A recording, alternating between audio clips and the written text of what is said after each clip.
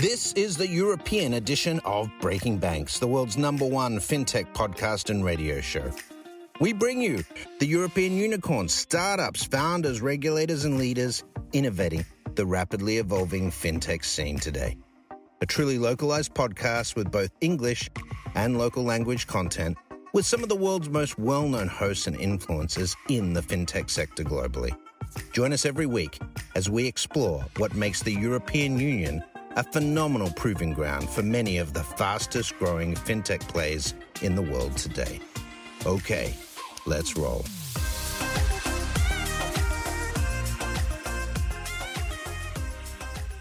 Hello, everybody, and welcome to episode 110 of Breaking Banks Europe. We have got a couple of extra special guests today. In fact, we're going to start with you, Kevin, because it's your we've got Kevin Johnson from ING, and it's your anniversary, isn't it? It is my anniversary. I'm actually from Euroclear. I've been there for a couple of years, although we've been on lockdown. I was on last Christmas, and obviously you like me so much at Christmas time that you welcomed me back. I'm so sorry. I had it in my head you were ING because I thought you're still saved in my phone as kevin.johnson@ing.com. I apologise about that. That's on me. No, I moved over to Euroclear, and I'm leading our early stage ideation.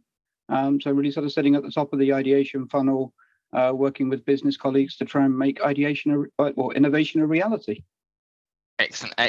I've got a little bit later on, and if you don't mind, can you just pretend you're still with ING just for that bit, if that's okay? We'll see how it goes.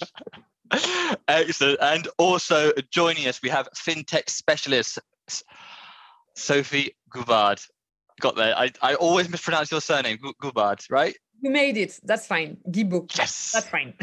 Guibault. Excellent. And joining us, we have fintech specialist Sophie Guibault. Sophie, how are you doing today? I'm super happy to have made it to England. So I'm very happy. Excellent. Well, we are recording this on the Monday, the 20th of December, but you will be listening to this on December the 30th. So a lot could have happened in the world over the last 10 days. So it's a shame, lockdowns happened. It's a shame, I think it's lucky that no lockdowns happened. We can kind of edit as needed. Let's kind of go into the first story that I wanted to bring up and kind of put to you guys, because it was kind of a wee bit of an interesting one, which is Bonk being one of the first digital challengers to start to offer mortgages. This obviously comes across the back of Bonk's. It's weird thinking that Bonk is only in Series A funding. Like, they've done incredibly well, and it's been on organic growth. It's their first kind of proper big raise, but they're now starting again to move into the mortgage space. Kevin, did you have any thoughts on this in the first instance? I think it's a really interesting one, because if you look at the challenger bank space and you sort of look at this from a traditional bricks and mortar bank, you can probably copy a lot of what they're doing. Everybody can have the app, everybody can go for the UX. And it's going to come down to one thing, and that's going to be cost. A cost base for a bricks and mortar bank is in the tens, if not hundreds of euros. And recently I was reading Simon Taylor's weekly sort of newsletter. He was talking about Monzo's cost per user being €2. So if you're going to get into a space where you need to scale, and to actually sort of scale those users, you've got control of your technology, and you've got that modern scalable technology stack, then I think this is an area now where the bricks and mortar banks need to start to really pay attention. And I think the way that Bonk have done this is quite clever, because they're not doing the mortgages themselves. They're partnering with a mortgage specialist. So they're not going to have to take on necessarily the risk-rated assets.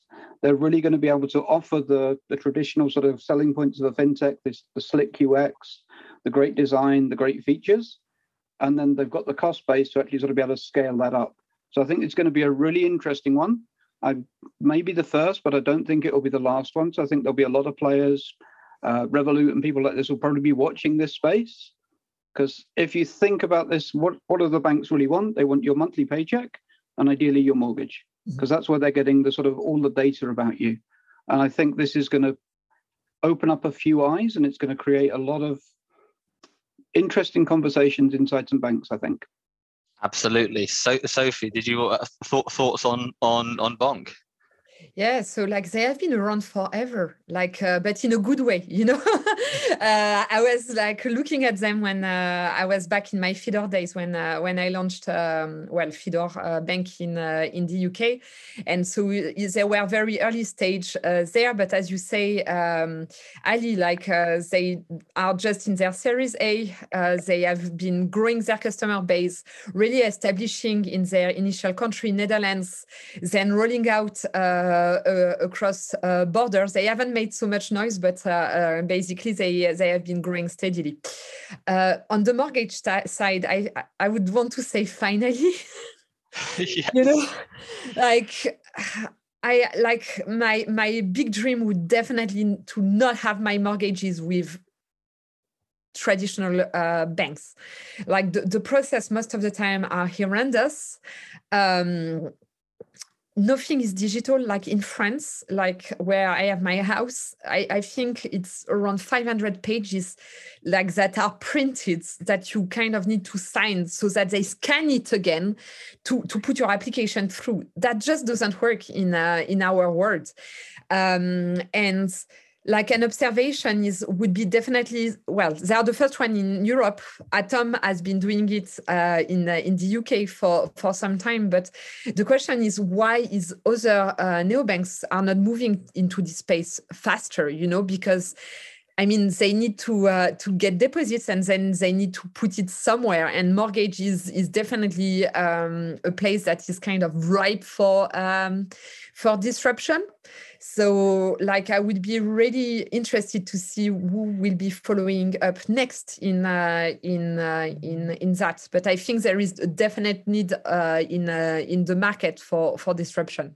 I'm very much like you. My mortgage is with Halifax. But I would love to have had a mortgage with like Starling, Monzo, Revolut, hell, you know, anyone. I don't necessarily want to go for the bricks and mortar one.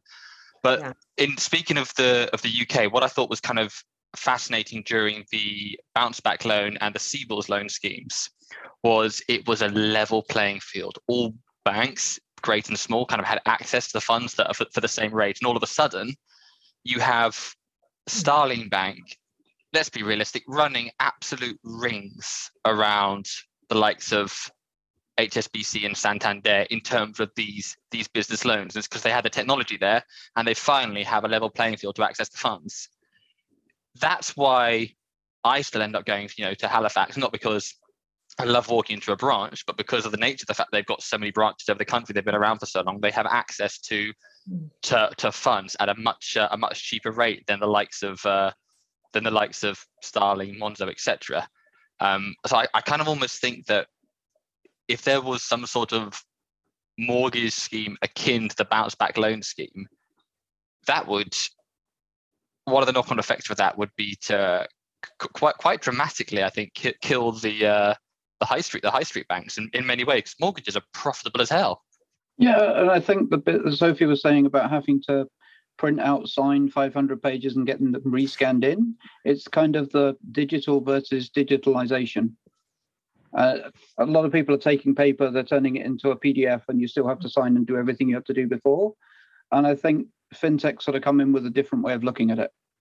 And if this is applied properly through Bonk, it could be a game changer. Mortgages are profitable as hell, so I'm guessing the big boys and girls are going to be looking at this and going, what can we do to compete? And I think it's a bit of it's going to come down to cost. And yes, they've got the scale as well, but that is going to, if it gets leveled out, it's going to be a very interesting place. Absolutely. Well, here's hoping. Sophie, would you change your mortgage provider to Bonk if you could? At same cost for sure. Like, I mean, it's an absolute no-brainer. So it's a bit different between France and the UK. So in France, you do it once for like the time of your mortgage. So 15 years, 20 years, 25 years. which means, okay, like you go normally through the pain once and then you're done. So I wouldn't specifically redo it for France. But in the UK, when you need to redo your mortgages like every 2 to 5 years, and the pain of it, like if you need to change your provider for whatever reason, I would definitely prefer to do it once and for all with bank, and know that next time I will get the electronic signature, exciting stuff like that. In 2021, then to have to show up to a branch to prove my identity for whatever reason, because I have done it already 5 times to get a notification on my phone and to show it in the branch, and I just don't know. Yeah, it's a no-brainer, isn't it? Oh, what a beautiful segue. So obviously, speaking, of course, about knowing your identity. There's been a few. It's one of those things that's happened over the last week that it hasn't been kind of one singular story, but the one that kind of caught my eye was KYC specialist Trulio, who I actually love, by the way, because solid mission. And they announced 6 new customers in the cryptocurrency space, and it kind of got me thinking that there's a lot of crypto is so mainstream now. I said even my gran has said to me, "Oh, have you heard of Bitcoin?" I was like, "Oh, no, Gran, tell me more about it." It seems that we're starting to kind of be a lot more regulation and smart regulation around crypto, but also regulation in KYC, even when it's not required by law. A good example is Ziglu, who are actually you can go and you verify yourself and such, and your funds are protected up to 85,000. It's a clever way that it's set up. So yeah, a lot of stuff happening around KYC and crypto. I mean, Sophie, does KYC kind of defeat the point of some cryptos? I mean, tell us your thoughts here. No, absolutely not. There is only one way to the mainstream. When you start competing, like with a competing system with banks and governments, if you don't go through self-regulation and push towards that, you won't make it, Like it's when we saw, it was Libra back in the day before Diem, like when they tried to not be regulated, like it just died, right? So now there is Diem. I honestly don't even know what's going on with Diem these days. So I haven't seen it so much in the news. But basically, trying to go outside of regulation is never the way to go. Self-regulation makes sense because, it was a report from Crypto.com back in July that was saying now, like in the last 12 months between July 2020 and 2021, we went from 50 million crypto users to more than 200 million. I mean, yes, it's happening. Like crypto is going to the mainstream, and the way to go even more mainstream is definitely to put in place, of course, the KYC, which is kind of regulated, but even for the crypto platform to self-regulate and to seek like EMI regulation, to seek like crypto licenses wherever it's required. I think so. There is this move in that side, like the top crypto platform wanted to achieve those level of regulations to actually like be able to attract more and more customers. But there is also the other side where, of course, like governments and European Union are looking to bring more regulations around it, AML5, MiCA, that will be upcoming. So I think we are just realizing that crypto is here to stay. Blockchain technology as well, that Web3 kind of is a thing, and that it's the next stage of evolution, and that now let's organize to make it happen. And like I saw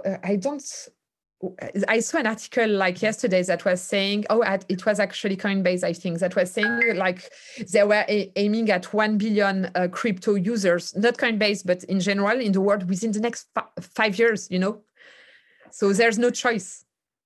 I think if you sort of take a bit of a step back and understand what regulation's for, It's not there for sort of putting red tape and putting things in the way. It's really about protecting people. Yeah.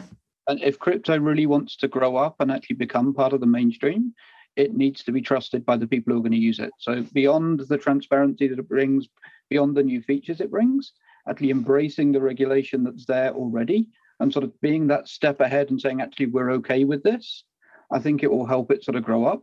Because, yeah, I think if you look at a lot of where crypto started, it was very easy to sort of point at it and go like this. But if you actually really understand what goes on beneath on the blockchain, it is very traceable. So I think that the idea that regulation coming into this space should be seen as a good thing, I think, yeah, it will help it grow. And I think the whole move from cryptocurrency to Web3, almost a sort of rebranding of it as well, that's going to be part of this sort of adopting it into the mainstream. I saw somebody. I love it. I never realized that it was a rebranding, but it is kind of a rebranding. Somebody said it's the most amazing thing that somebody had ever done, which was to rebrand cryptocurrency as Web 3.0. It takes away all of the negative connotations of the early days and sets it up for the future. So putting regulation in with that as well, it's now a regulated way to enable the future of the internet. It kind of makes sense. And it's putting back the power, like the power in the hands of the people, right? I mean, it's the whole point of crypto and blockchain is that going from centralized to decentralized. So if we remove like the early day, not history, not that it's bad, but just it was like very much like niche and anonymity and that kind of thing. No, actually, like it's just the next evolution of the infrastructure, like as simple as that. Completely. And I think then it allows you to have a conversation about what can it do, not what was it and what did it enable. And I think that's the key piece there. And if you're sitting inside one of those institutions that is at the heart of the system at the moment, it allows you to engage more and go, okay, this is what this can do to really bring that transformative effect around the industry. Whether you're in a centralized sort of player at the moment, you need to get behind this. You need to look at this and see where it can sort of take you.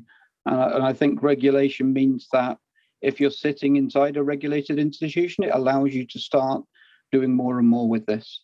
Where it wasn't regulated, it had to sit in the lab. It had to be a little bit at arm's length so you could look at it.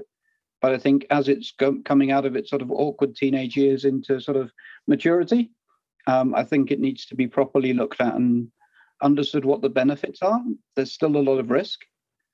So actually sort of getting some of that regulation, getting some of that, and Ali, you talked about the idea that people are now going to be able to be protected by some of these bank protection schemes. Yeah. I think it's going to be key to engage in things like this so that as a normal user, as your gran, you can sort of allow her to put some money into this and she's not going to worry about what's going to happen to it. I still think there's a long way to go. I still think Bitcoin's fluctuating far too much for it to be used as a day-to-day for gran to send you 50 quid on Christmas and your birthday. But it's definitely growing up and it's sort of maturing as we go along.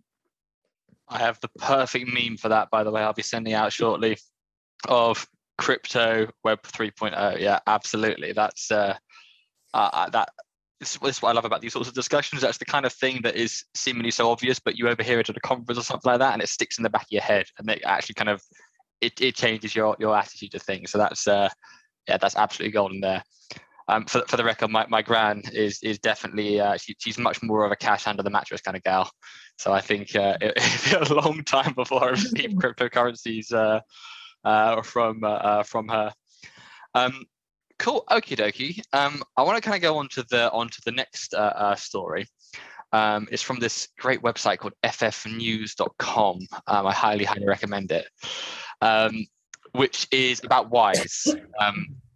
And over the last few, especially over the last year, we've seen a bit of a rise in not just valuations, but the amount of cash that companies such as Pleo have. In July, they raised 150 million this year at a valuation of 1.7 billion. And then they also raised 200 million at a valuation of 4.7 billion less than 6 months later. So they've got quite a significant war chest at the ready, and a good job too, because Wise has just moved into their space, and it's about 10 times cheaper than Pleo. Obviously, there's a bunch of other people playing this space as well. Soldo in the UK is one of the ones that springs to mind. But as a kind of, it does seem that with all these international expense cards, it seems almost the expense report, the paper way of doing things, is dead. But it also seems that if a Pleo to compete with the likes of TransferWise across Europe, they're going to have to maybe enter a bit of a price war. So are we starting to see a bit of a price war happening with these business payment cards? Sophie, I'll go to you. Have you used any of these cards? I haven't, in all transparency. Like the companies I have worked for in the past, I was more like paying and then expensing. So so that was more like the thing. But I totally see the value. I have like worked on the launch of such program actually when I was at Bankable like back 10 years ago, and Bankable was powering Spendesk, which is also a big one. Well, like I mean like going 10 times cheaper. I haven't seen like exactly what's the proposal. I guess that's Wise is potentially looking to do some cross-selling with other services. So that's the reason why they are like going after it this way. That would be the reason why I think they would do that. The second question would be to wonder if it's the same target market they're going after, because like maybe like it depends on like the number of employees that is on the platform to reach such competitive rate. But that for sure, like probably worrying for Pleo itself, and I guess it's now up to them to see how they can increase customer lifetime value by actually like creating stickiness and launching different services that can really like justify for the customers to pay like much higher fees than for other with other competitors. I don't know whether it's going to be cross-selling or it might even just be more of a data game. Yeah. Obviously, the more data points you can get, the better you're going to understand your customers, the more you can offer out. So maybe they're actually looking at this more from actually, what is it we can do with the data and what's the best way we can get it? So maybe this is a broad way of doing it. And if Pleo's only offering that as a service, they're going to need to think, okay, what else can we do? What is that value add that's going to make people come in? Because if the only thing you care about is price, you are just going to end up in a race to the bottom. So you're going to really need to sort of think about actually what makes you special. You go all the way back to your sort of initial pitch deck. You're putting yourself now up against these new customers. Why are you better and different from these other people? And come out with that. And if you're not, you're exactly the same and they're 10 times cheaper than you, then you've got a problem. Then you either need to pivot into a new area. What else could you do? Or you need to sort of try and find some of that mojo back and sort of really come back out. But I think it's going to be an interesting one because when somebody new comes in, obviously the first thing they'll do, they'll undercut you. That's great. So you've got your existing customer base there trying to build it up. You will lose some customers, but you can also sort of work to the fact that they've actually now created a huge buzz in this marketplace and sort of jump on the back of that. So you can see it as a complete threat and try and compete and slash your cost. You've got your war chest, but that'll disappear very, very quickly. Or you can really take as a bit of a sort of step back and go, okay, maybe we need to compete a bit on cost, but what do we compete on features? We've been doing this for years. We know this space. This is ours. How do we prove to people that they're better staying with us? We might be a little bit more expensive, but we offer X, Y, and Z. So do people really just care about the cost? And this kind of goes back to the mortgage point of the first one. Do you want cost? Do you want ease? You're going to want all of it. And I think it gives you a really interesting opportunity to look back at what your full value is, rather than just looking at this as a cost-saving exercise. So if you're dealing with customers that sort of really that you can really sort of get into, you can have that deeper relationship, that deeper conversation with, this is going to make you actually have to do that. If you don't do it, conversely, a couple of months' time, it's going to be very, very difficult for you. So you've kind of got to wake up now and go, okay, there's somebody else here. They're seeing something in the market we're not.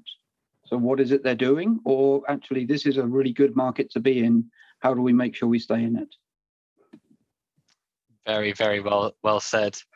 One of my of my favorite books, and I highly recommend it, is The Innovation Stack by Jim McKelvey, one of the co-founders of Square. And he basically built up this perfect innovation stack for Square in the US. And then they had their biggest ever threat, which was a company entered their space with a huge war chest, a history of destroying competitors, with a maniacal leader who can basically do whatever he wants, which was Amazon entering the space. And I think to date, I'm sure there's other examples, but they're one of the few companies that went head to head with Amazon. And Amazon did, from their diapers.com playbook. And they actually, Square, not only survived, they thrived through it, to the point where Amazon even turned around and said, right, use Square customers. And it wasn't about a price war. They stuck with their guns in terms of a product, stuck to their guns in terms of what they were offering their customers and their innovation stack. And you know what, even people, their customer base as a percentage grew, their customer base as a whole grew, and they did incredibly well off the back of it. So I'm kind of curious to see what Pleo is going to do.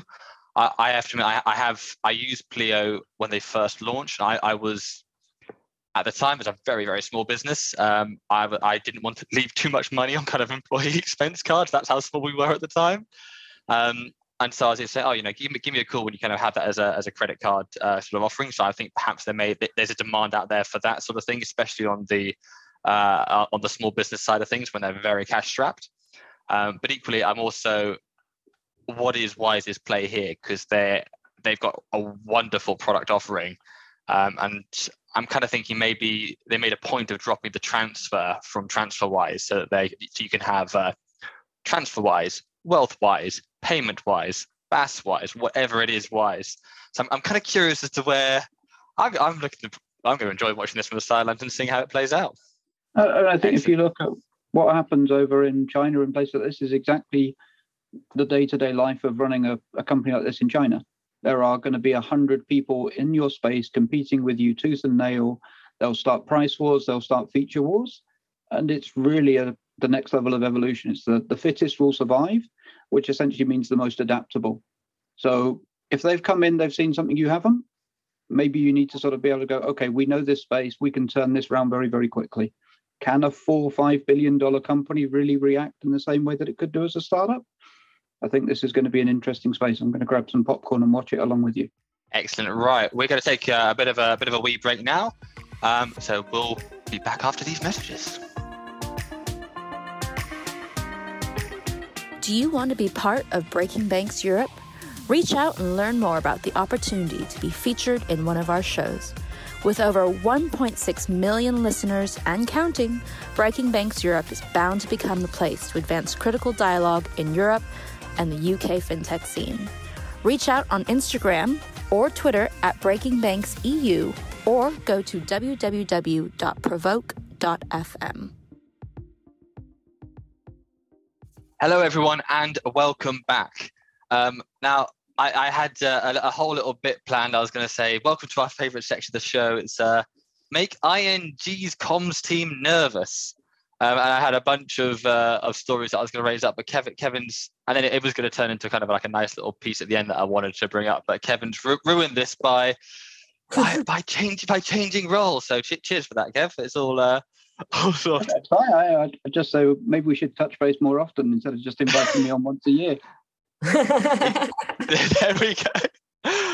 The story I actually wanted to bring up was ING working with ING Poland, specifically working with Thought Machine, and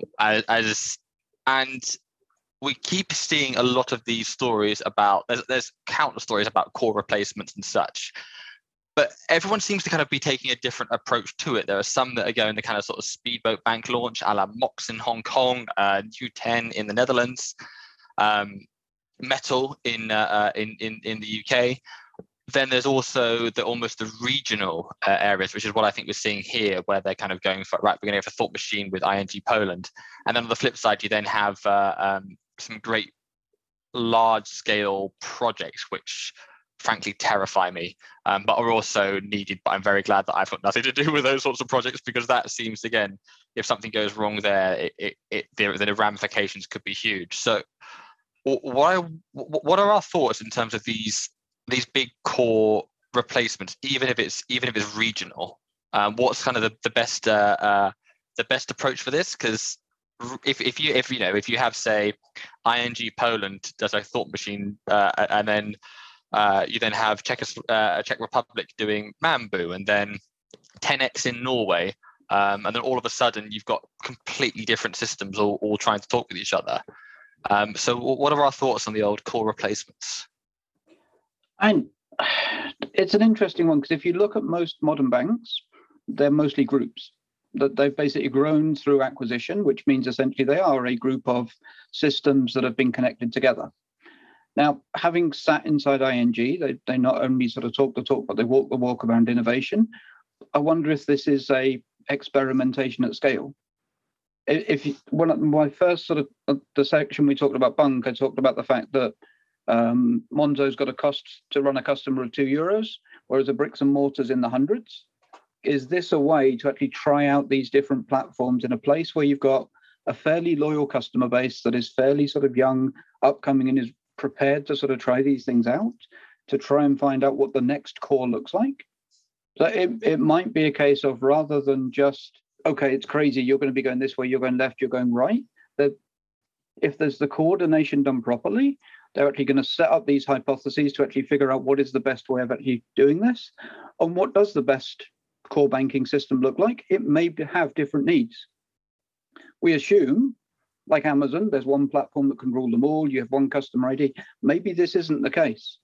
Maybe there are some specificities around the 10x, the thought machine piece, the Mambu offerings that are needed in those different markets.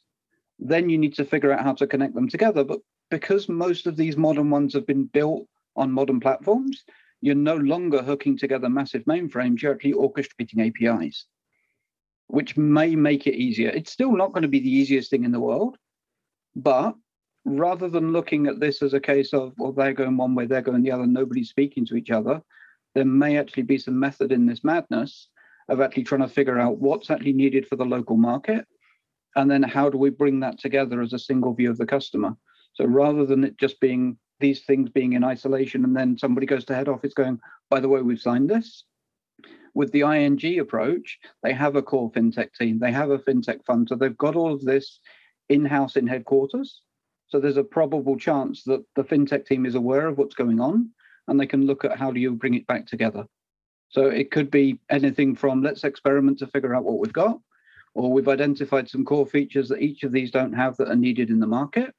And maybe the long-term approach is actually these are the core back-end systems that we can use. So you've got a need in France for X, Y, and Z. Maybe Mambu is the best core banking stack for that. But as a front-end layer, we can overlay that over the top. You can have one ING with different backends because you've got then the API orchestration layer. So you can take one out, you can sort of replace it with other ones as it goes. But you don't have one core banking system. You actually have this modern API-driven orchestrated system that is driven by use case rather than just trying to create one thing that fills everybody's needs. Very well said. Sophia, I'm going to leave you to follow that. So I don't know, but it would make sense if you were thinking that rather than the worst case scenario is everybody's going off on their own shop and doing their own thing.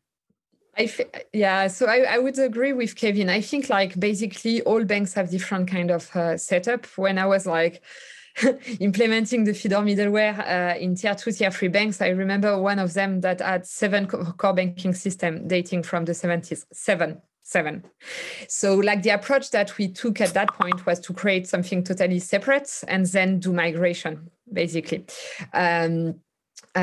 So you can have several approaches. You can have something starting from scratch and migrating after, which is often what tech people prefer because they are sure first that it works and then they migrate people. Migration in itself is like an exercise, and sometimes it works and sometimes it works, but in a few days or weeks. But so that's the thing. But otherwise, as Kevin is mentioning, you can also like focus on replacing one experience and then roll it out. And it actually makes sense to use several providers. So on top of core banking systems, sometimes you have like solutions that are called middlewares that are, for example, Fidor, was actually one of them. You have Finastra as well. That would be another. And below, you often have like different core banking system solutions, and those middleware pull things all together. So it's not. It's not like it doesn't happen all the time that you select one provider for all countries. The last consideration is the core banking system able to operate in those geographies. So a lot of core banking systems are modern and can operate anywhere. But the thing is that the role of a core banking system is actually to also help with tax filings, reconciliation.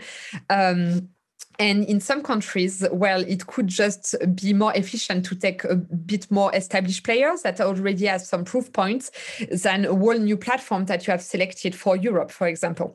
So, and like there are considerations for an operational perspective, a cost perspective, but a user experience perspective. So that's the reason why like it takes a long time to actually change core banking systems, because first of all, you need to be really brave when you're the CEO signing the bill, because the truth is that we have seen in the past CEOs signing those and getting like massive, costs that they didn't forecast it. And I'm not talking in the millions, I'm talking in the hundreds of millions. So first of all, it takes to be very brave to put in place a such strategy. I think we have arrived to the point that there is no way back, because the former core banking system cannot actually fulfill what is needed in the digital world. But when you make that decision, you actually need to take it from a rather global perspective. And even if it looks like local moves, often it's not going to be local moves. 100%. I was having it's always a classic debate, the Mac versus PC debate. And someone pointed out, well, what do you use? Like, I use this, I use this. He goes, well, so your operating system isn't Mac, it isn't PC. What you use is Google Chrome. That is your operating system. And I was like, it's almost akin to that. Is as long as what sits above can communicate with each other, it almost doesn't really matter. But I'm going to flip that slightly. Ooh. That means what counts is the user experience layer. Yeah. It as a consumer of a bank product, I don't care whether you're running on a mainframe or a modern cloud-based system, as long as you keep my money safe and you can let me do what I want. We care about it because we're in this space. But your average customer on the street really doesn't care. What they care about is the app, it's the website. And if you can keep that seamless and you can then hide all that complexity away, it's exactly what you said. You can do whatever you're doing because Chrome hides away the complexity of Mac or PC underneath it. So yes, the core banking system is your operating system, and whichever flavor you're most comfortable with, that's the one you go for. Your user experience layer, the Chrome on top of it, the applications you're going to use, as long as that is seamless across, then you're golden. I can assure you my gran, and I use her all the time as my litmus test, she doesn't care what operating system is what core system is being used. Excellent. Right, let's go on to our final story. And I did touch on this a little bit earlier, but we got to talk about the big bad Amazon, which is, first of all, on the subject of Amazon, I've got to highlight, just because it's hilarious, highly recommend the Jeff Bezos versus Mansa Musa rap battle that's just dropped on YouTube. It is incredible with a huge amount of deep references, so definitely check that out. But the news that's happened this week is that Barclays, in fact, is teaming up with Amazon to enable customers to pay in installments.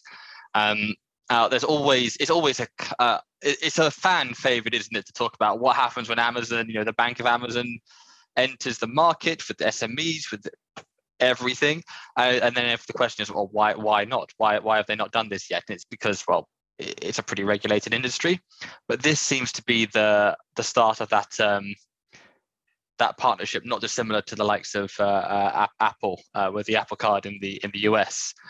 So Sophie, if I go to you first, what are your thoughts on the big bad Amazon teaming up with Barclays for paying in installments? I'm not surprised, I would say. I think the big bad Amazon also teamed up with JP Morgan in the US. So I think it's just like keeping on like on the same strategy of leveraging like traditional banks at scales that can actually superpower Amazon banking distribution across countries. So I think it's like a great it's a great partnership for both. It seems like Amazon doesn't need to be regulated, can offer banking services like loans to its customers. Barclays gets a new distribution channel with reputable brand that will bring them like massive volumes from the get-go at no advertising cost at all. Like it just looks like a great deal. I was going to say, I think Citi did this a while ago as well. So Citi came out about 2 or 3 years ago with the API that could sort of be plugged in to do this. And I think the interesting question is going to be about who's going to own the data. How much data are Amazon going to share back with Barclays? Mm-hmm. Or are Barclays sort of being reduced to being a little bit more than sort of smart plumbing? So I think the devil's going to be a little bit on the detail on this one. I think if you're sitting there as a bank, it's a very, very smart play. You do get that additional distribution channel. You just want to make sure that you're actually getting some of the data out of this as well. If you compare it to what you've got PayPal, and you can sign up with a direct debit to Amazon. So you can't use PayPal on Amazon, but if I was to buy everything through PayPal, all my bank would see would be every month or so, I just put 1,000 euros into my PayPal account. They don't see the transactions. They don't see what I'm doing. They don't see what I care about. So they don't know more about me. All they know is that I really like this company called PayPal. So is this partnership with Amazon a partnership of equals? Or is it a case of Barclays have seen this as a smart way to actually sort of grow, but maybe they need to actually sort of think the next level of actually this is data. Amazon think data. That's what they are. They're a data-driven company that happens to sell products. Data is their bread and butter. So I think it will be interesting if we can ever sort of get into the details of what's actually being shared to see whether it's more a case of instead of just a buy now, pay later, they actually sort of go, Barclays offer you a loan. Great, I've got it. It's a distribution. Or do you actually understand what I'm buying with that loan, what I care about, where I am in my life? Absolutely, because I'm just thinking of that information that Amazon would have as the types of products. They may discover that, actually, it's say the average value of £150. I think the minimum spend on this is 100, but let's say it's £150.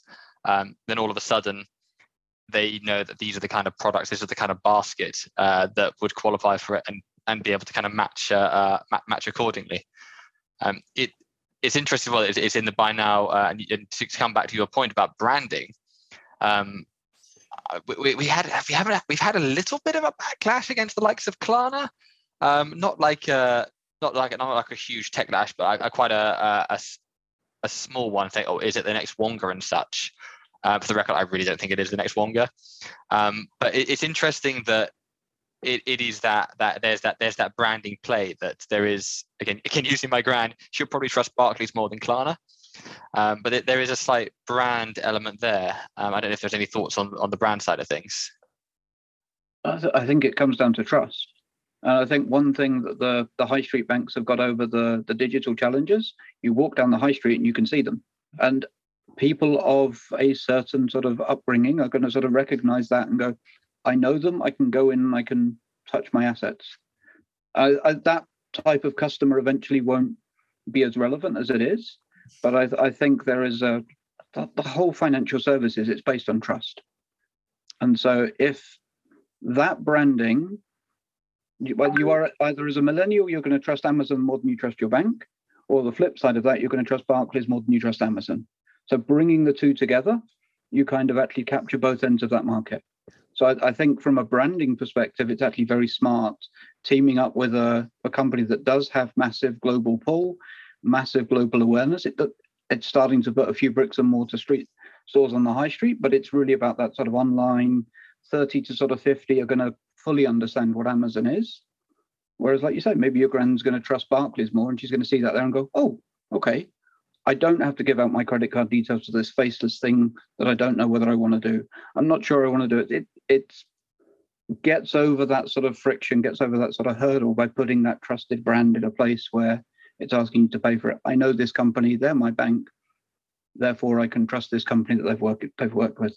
So it's a sort of displacement of trust by adding the two together, and you get the people who trust one and potentially don't trust the other as much, and vice versa. So I think that this is a case of where 1 and 1 may well equal 3 for both parties.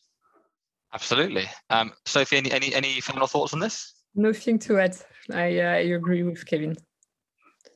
He's wise, isn't he? Excellent. Well, that brings us to the end of the show. Thank you again to the team at Breaking Banks Europe for putting this together and having us all on. Kevin, where's best to find out more about yourself? Because I need to find out more about you. Yeah, on LinkedIn, I've got the sort of current job I'm doing, the current company I'm working for. So yeah, just reach out to me on there, or you'll find me as JonkSock77 on Twitter as well. And if you're looking for me, you'll find me represented by my little FinTech Finance Funko Pop. I've got to get my you got one here as well. Yeah, cool. I had to get one for myself as well. Still boxed, collector's edition. It looks amazing. So you have to win one of the Cyboss quizzes, Sophie, to get one of those. Wow, I definitely need to make it a top priority because I am very jealous now. Where best to find out more about yourself, Sophie? Yeah, so you can find me on LinkedIn at Sophie Guibaud. Very simple, and I will answer. I'm Ali Patterson everywhere. So thank you all very much for listening. And hopefully, the time you're hearing this, we are either out of a lockdown or there wasn't one, and everyone's super healthy. Have a great new year. Thank you so much. Thank you very much. Bye-bye. Bye for now. Thanks for listening to Breaking Banks Europe, a Provoke Media podcast in cooperation with FinTech Stage. Don't forget to tweet us out, shout out, or post to the team at Breaking Banks EU on Twitter. If there's something or someone you'd like to hear on our cast, let us know. See you next week on Breaking Banks Europe.